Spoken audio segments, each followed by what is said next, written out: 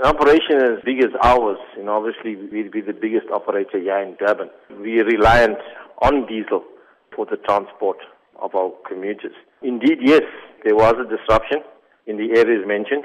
However, the biggest disruption was our southern area of operation, the Bluff, Yellowwood Park, Montclair, etc. That's where the disruption had the biggest effect. I have to say that we've managed to circumvent the problem, not in its entirety. We have received deliveries of diesel. There was a further delivery in our Rossburgh facility. On that basis, I can confirm that the service out of Rossburgh will be normal. Is the problem with the supplier, or is it perhaps an internal malfunction? I need to say categorically, the supplier has fuel in its tanks, but the problem is more internalized, and that is all I can say at this juncture.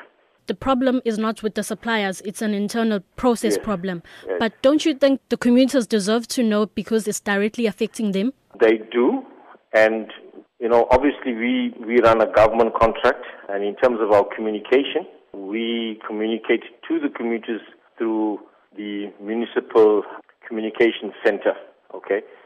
In that respect, we did communicate to commuters that there will be a disruption in the bus service.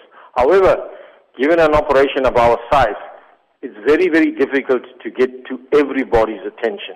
But we did endeavor to try and communicate that to as many people as possible and via the various modes of media. Considering the fact that commuters found themselves stranded and that this is not the first time buses have not been without fuel, how has this affected the use of buses in Durban? Well, obviously, if the buses don't operate, it has a knock-on effect in terms of people getting to and from work. Okay, that goes without saying.